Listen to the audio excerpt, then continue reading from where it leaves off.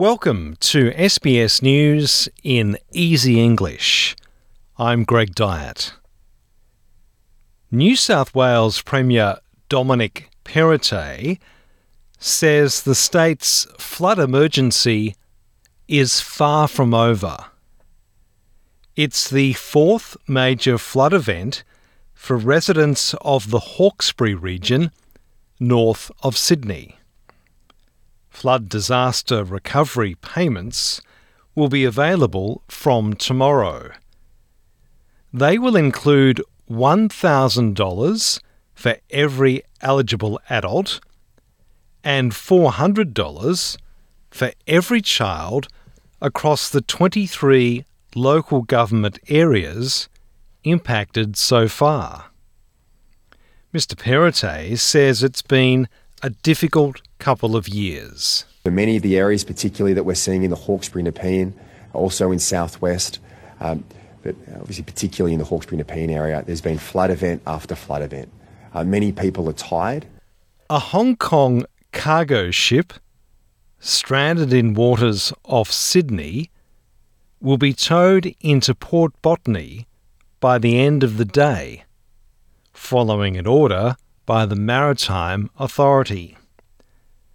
The 170-metre ship and its 21 crew members have been floating off the coast just south of the city since the ship's engines failed.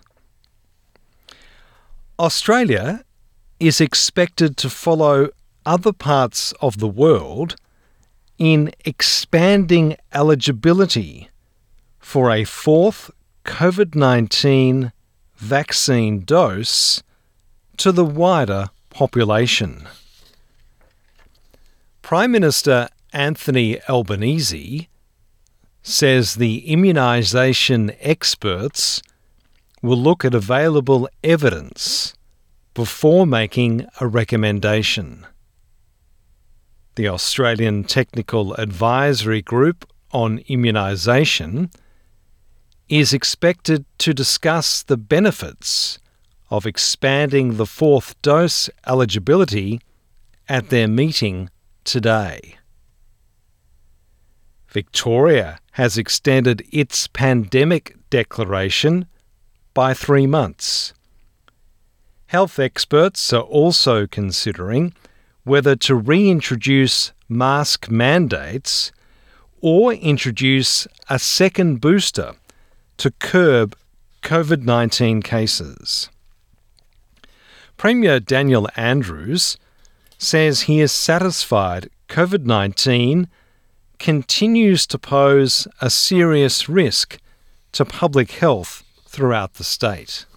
New Zealand Prime Minister Jacinda Ardern will fly out of Sydney after a visit to strengthen trade, tourism and security ties.